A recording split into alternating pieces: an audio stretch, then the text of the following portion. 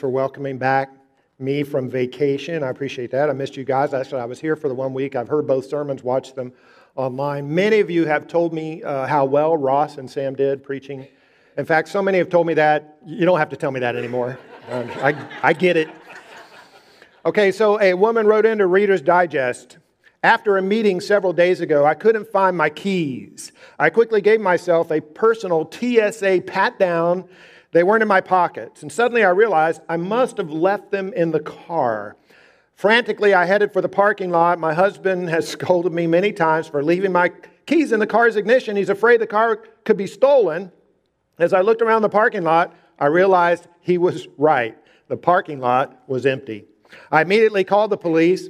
I gave him my location, confessed I'd left the keys in the car, it had been stolen, and then I made the most difficult call of all to my husband. I left the keys in the car and it's been stolen." There was a moment of silence, and I thought maybe the call had been disconnected, but then I heard his voice. He said, "Are you kidding me? I dropped you off." So now it was my turn to be silent, and embarrassed, I said, "Well, can you come get me?" He said, "I will as soon as I convince this cop that I didn't steal your car." You know, keys are important, aren't they? Keys are important. Have you ever left your key maybe with the cashier and you're walking out to the car and here comes the bag boy, "Hey, you left your keys. You won't get far without these."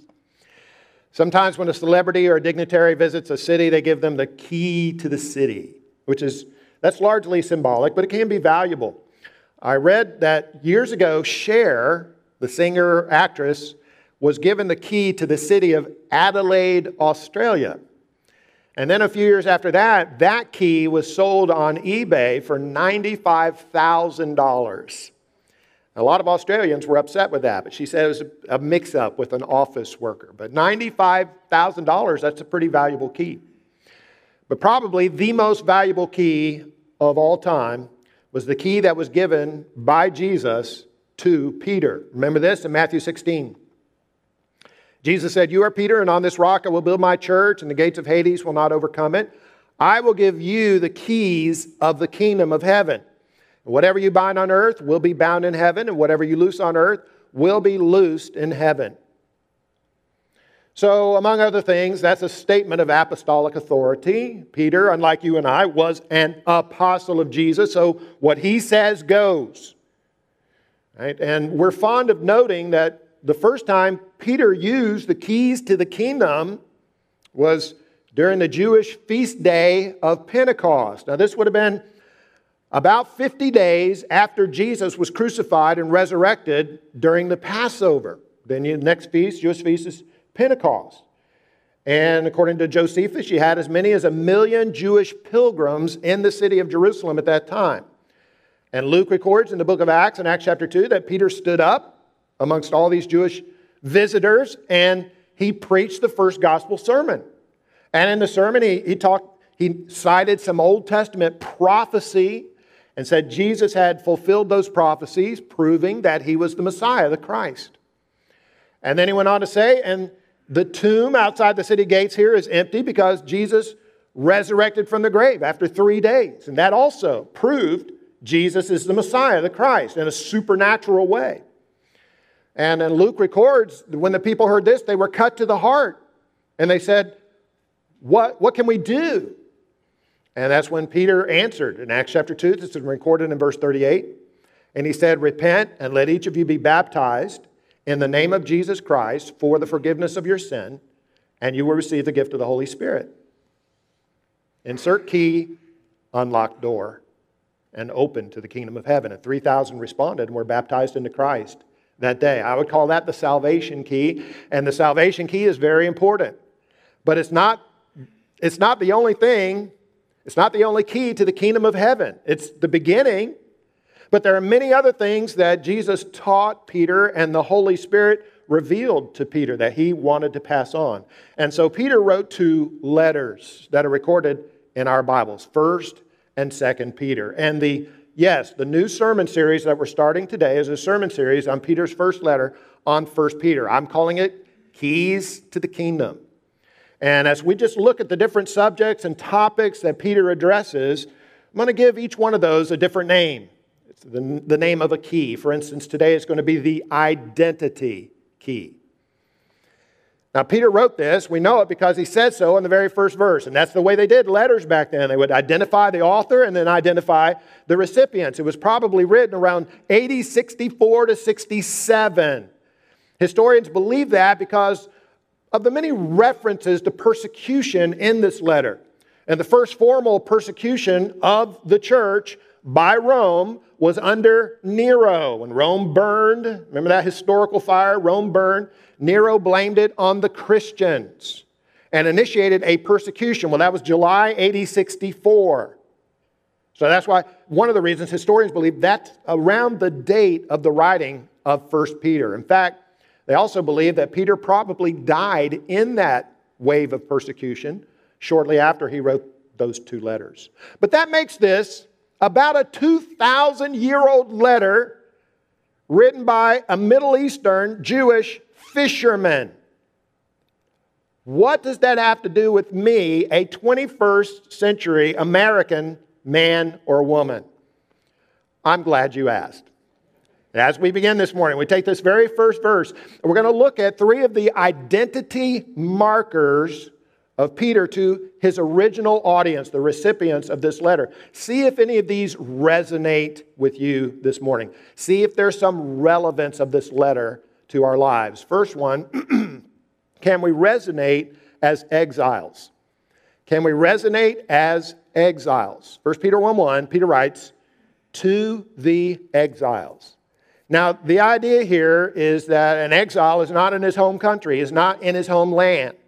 Think of alien. Some versions have alien, to the aliens. I decided not to use that because I didn't want everybody conjuring up pictures of E.T. or worse while I'm talking. But it's the same idea. Illegal aliens coming across the border. Exiles, not in their own homeland, not in their own country. There's something about this world that we live in that doesn't quite fit us because we were not made for this world. It's not our primary country, our homeland, at least not this world as it is now. Paul writes in Philippians 3:20, our citizenship is in heaven. Hebrews 11:13, all these people were strangers and exiles on earth. 1 Peter 2:11, I urge you as foreigners and exiles to abstain from the desires of the flesh.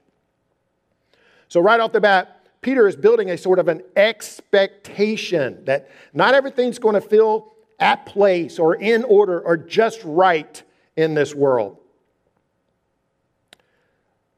So yes, I was on vacation for 2 weeks. The first week of vacation, I was just up in Jacksonville. That's where Nana is. My mom still lives there in our home. And so I was visiting her and doing some things around the house. But I like to get out early in the mornings. Some of you like to get out in nature. That's how you get close with God. And being in North Florida, there's a lot of parks, a lot of trails to get out and explore that I'd never been to before. For instance, the Jacksonville Baldwin Rail Trail is a great bike path out there, about 14 miles from Jacksonville to Baldwin. Really nice.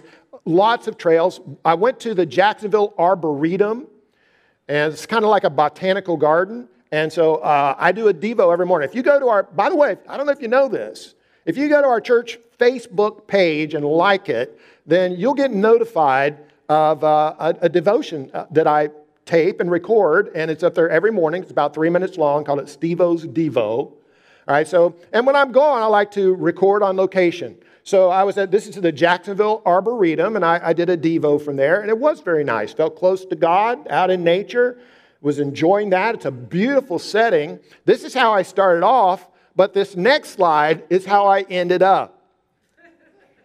Because as nice as it was, there's a fly in the ointment out there. At this time of year, the deer flies are really bad. Ever had an experience with deer flies? They are blood-sucking little demons. And I mean, they literally will draw blood. So I had to get this whole get-up on me to kind of protect my face. But even then, they would bite right through my shirt.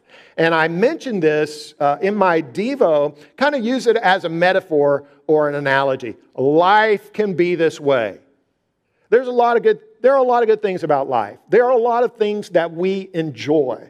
A lot of nice things about being out in nature. But it seems like there's always some pesky problem that comes along, or problems that kind of takes the edge off our happiness and our joy. We never quite have the perfect day. Or if you have had a perfect day, you had to work real hard to get it. But it always seems like there's a problem. Now, I look around, I see some of us are getting to be seasoned citizens. And as we get there, right, things start going wrong with your body. And so there's that to contend with. There could be a relationship problem. Something's going on in our marriage. If we're not married, it could be a spouse, or a parent rather. It could be a sibling, a relationship issue. There may be a financial issue. There may be something that's broken that's got to be taken care of. Every day, you can have good in it, but at the same time, there's just this nagging problems like flies buzzing around our heads. And it's no wonder. One of the names for Satan in the Bible is Beelzebub, which literally means Lord of the what? Of the flies. Lord of the flies. He's constantly buzzing around, picking at us, biting at us, nagging us, and trying to steal our joy. So there's just that unsettled feeling in this world. But in addition to that, Peter probably had something more specific in mind, and that is an exile, the foreigner, never feels quite at home and often experiences hostility and opposition from the natives. And that has to do with the persecution, like the one that I mentioned, the persecution under Nero. And we say, well, that was then and this isn't now. Nobody's being burned alive in the gardens. Nobody's being crucified on wooden crosses today. Well, I'm not sure that's true. There are places in this world where there is that degree of violent, active persecution of churches. But even like in Europe, they have hate crimes laws. There are countries, including Canada, you cannot read certain portions of the Scripture aloud in public without being arrested and prosecuted under a hate crime law. And usually these are just applied to Christian churches. We say, well, that's over there in Europe. Those people are bonkers over there. Well, yeah, okay, I'll give you that. But even here in America, for instance, in Portland, a week ago Saturday, did you see where the church was having their outdoor church service, prayer service? Not protesting anything, just an outdoor prayer service. And were attacked by Antifa, maced, smoke grenades thrown in amongst them, including the children. The preacher was sprayed with bear spray. Police presence was there, but no intervention. So you've got these different levels of being an alien and an exile. And as it gets closer and closer, maybe that can resonate with us. Maybe we can relate. Maybe Peter has something to say to us as exiles. And then also, secondly, the second word here is scattered. Scattered. Can we resonate with the idea of being scattered? To the exiles of the dispersion. Now, the word there, dispersion, is diaspora. It's you would have an image of seeds being scattered out. Spore is a seed, so you could hear that in the word diaspora. So they were scattered. Now, of course, the Jews had been scattered in their history. Peter, being a Jewish Christian, probably had this in mind. The Jews said, John chapter 7, verse 35, the Jews said, our people live scattered among the Greeks. This is an idea of being disconnected and uprooted. Now, just quickly, just a little bit of history of the Old Testament, if you're familiar with this. There were 12 tribes that made up Israel, the nation of Israel, 12 tribes. When I was in Sunday school, we learned a little song, 12 men went to spy out Canaan, 10 were bad and 2 were good. Well, likewise, of the 12 tribes, 10 were bad and 2 were good. The 10 tribes in the north made up the northern kingdom of Israel. They were pretty bad. And in the civil war, they had divided. And then the 2 tribes in the south, Benjamin and Judah, made up the southern kingdom of Judah and the half tribe of Manasseh. So you had that. And so eventually, the northern kingdom, these 10 tribes, were attacked by Assyria, conquered, and carried off to captivity. Their entire population was deported to Assyria. And they were totally assimilated. They were simply lost. They never came back. They never reassembled, and they never returned. They lost their identity. It was like the Borg. They were assimilated into those populations. I don't watch much TV. I happened to be watching TV this past Friday night with Tammy. We were watching Jeopardy. Was anybody here watching Jeopardy this past Friday night? Okay. Lori, I don't know if you noticed this or not, but the answer to one of the questions on Jeopardy on Friday night was the 10 lost tribes of Israel. I don't remember the question, but the answer was the 10. So there you go. If you're ever on Jeopardy, you might win because you were in church today. And that's the answer. The 10 lost tribes, they were just lost, dispersed, scattered. Now, then about 100 years later, these two southern tribes, they got bad too. They were conquered by Babylon and carried off into captivity. But unlike those 10 tribes, they maintained their identity and their faith, and God allowed them to return to the land of Israel. About 70 years later, they rebuilt the wall and they rebuilt the temple. That's Nehemiah and Ezra, context of those books. In any case, the main idea here is that as scattered exiles, there's a feeling of being disconnected and uprooted. Now, you ever feel that? Disconnected and uprooted? Ever feel a sense of loneliness?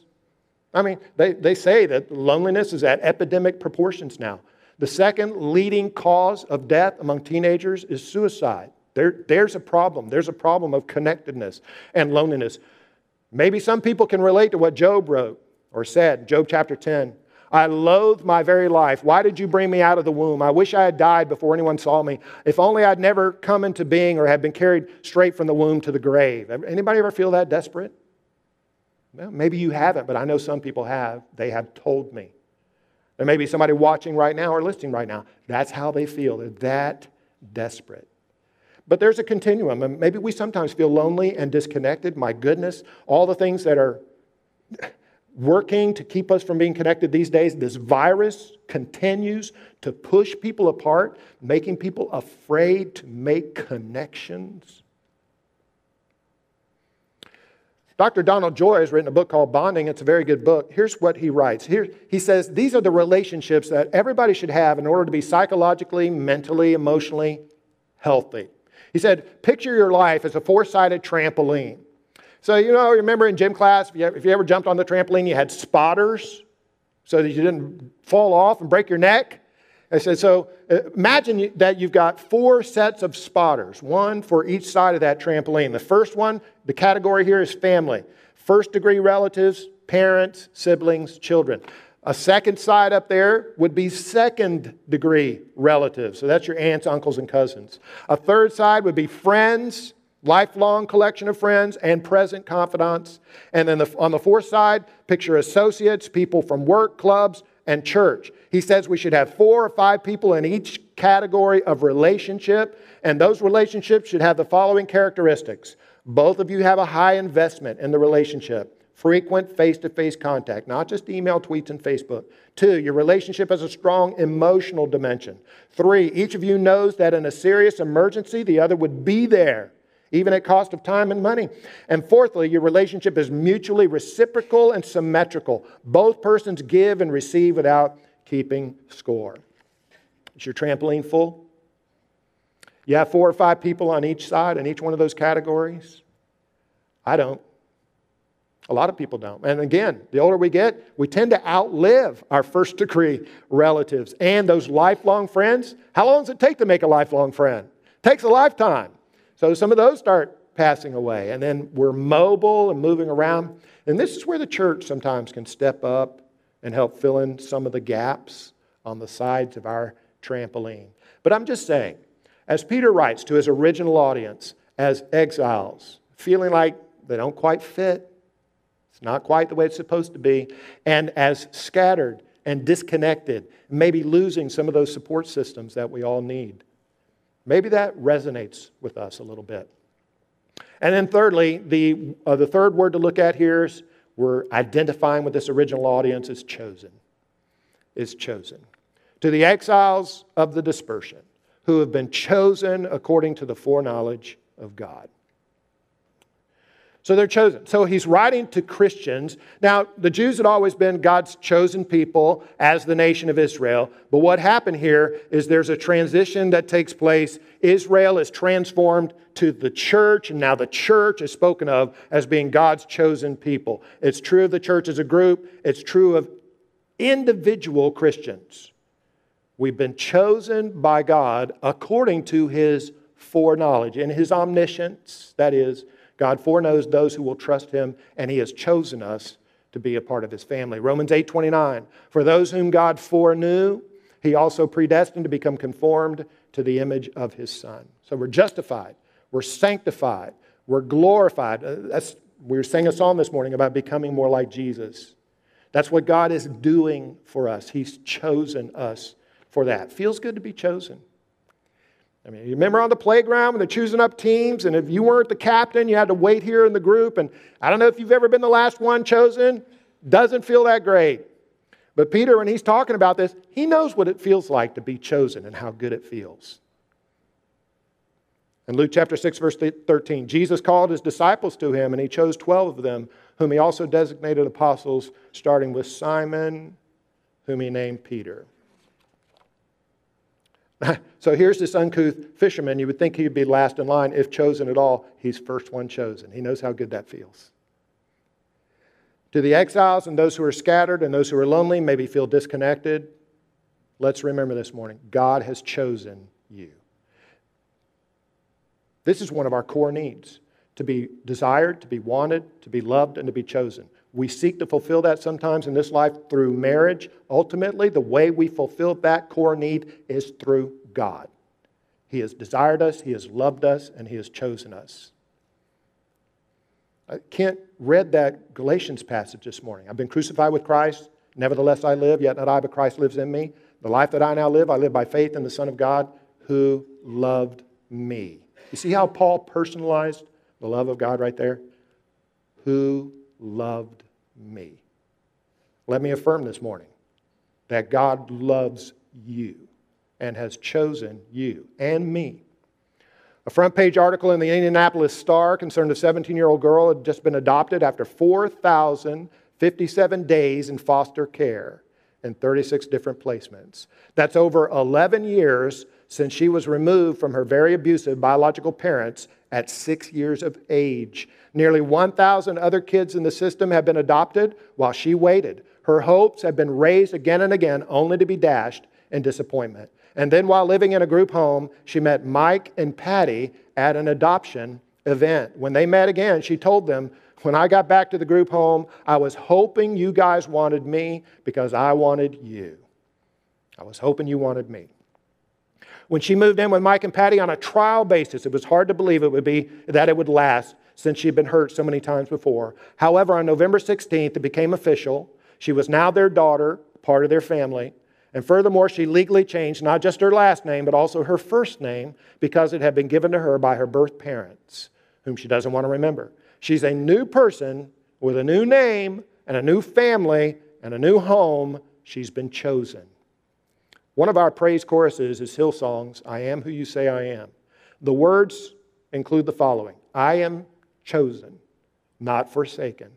I am who you say I am. You are for me, not against me. I am who you say I am. Scarlett had said to Mike and Patty, I was hoping you guys wanted me because I wanted you.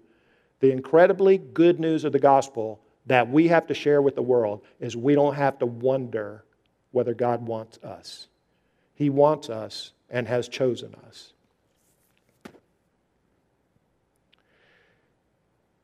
Now, as we move into an observance of the Lord's Supper this morning, let me say this about exiles. Remember, the two southern tribes maintained their identity and their faith while they were living in Babylon and later in Persia. One of the ways they did that was to come up with this idea of synagogues. That's where synagogues came into existence, was during the exile. And wherever you had 10 Jewish families, they could form a synagogue. And they would meet together on Saturday, the Sabbath. They would read Scripture, they would pray, they would reinforce their values and their faith, and they would orient themselves, they always faced toward Jerusalem, where the temple was, the seat of God, and the center of their world.